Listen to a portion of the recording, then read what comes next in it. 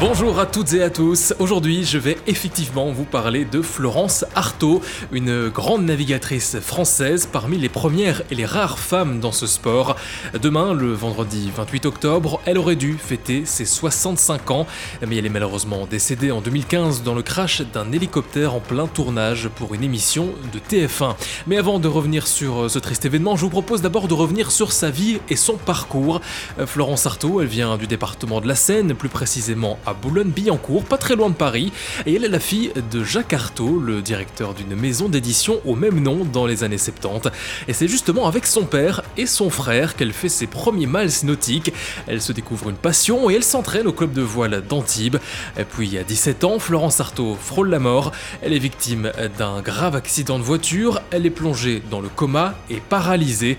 Elle va heureusement s'en sortir, mais il lui faut tout de même 6 mois pour sortir de l'hôpital et 2 ans pour totalement se rétablir. Et c'est pendant cette période de convalescence qu'elle décide de se lancer dans sa toute première traversée de l'Atlantique, alors qu'elle a seulement 18 ans.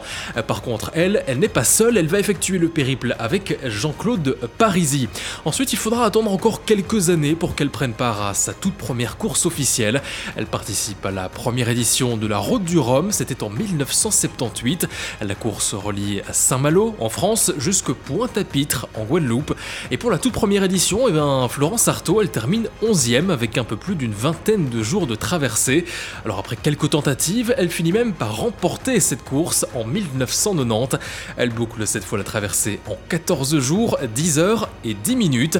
La même année, elle bat également le record de la traversée de l'Atlantique Nord à la voile en solitaire, avec une traversée cette fois de 9 jours, 21 heures et 42 minutes, et elle bat ainsi le record précédent de près de 2 jours.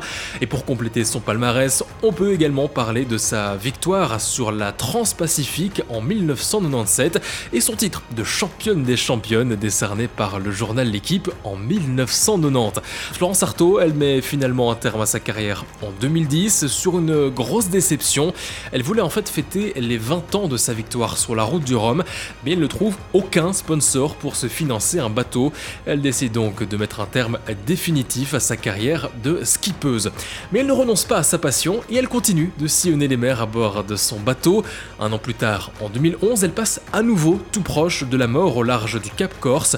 Elle tombe de son bateau en pleine nuit. Heureusement, elle est équipée d'une lampe frontale et elle réussit à prendre son téléphone portable étanche. Elle contacte sa mère qui prévient à son tour son frère et lui-même contacte les secours. Florence Arthaud est finalement sauvée 3 heures plus tard, consciente mais en hypothermie.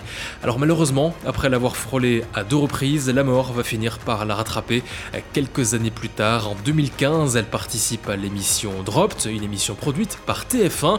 C'est une sorte de Koh-Lanta où des sportifs célèbres sont déposés en pleine nature et doivent survivre par leurs propres moyens. Mais en plein tournage, 2 hélicoptères de la production rentrent en collision. Au total, 10 personnes perdent la vie dans le crash, dont 3 candidats. Florence Arthaud, la nageuse Camille Muffat et le boxeur Alexis Vastine.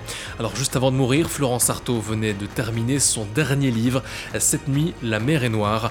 Il sort finalement quelques jours seulement après sa mort en mars 2015. Depuis, Florence Arthaud, elle a reçu de nombreux hommages. La ville de Paris a notamment nommé un quai en son honneur. D'autres lieux sont également renommés à son nom, comme un amphithéâtre à l'université de Bretagne occidentale ou encore plusieurs écoles en France. Un film est également en préparation pour retracer sa vie et il devrait sortir l'année prochaine.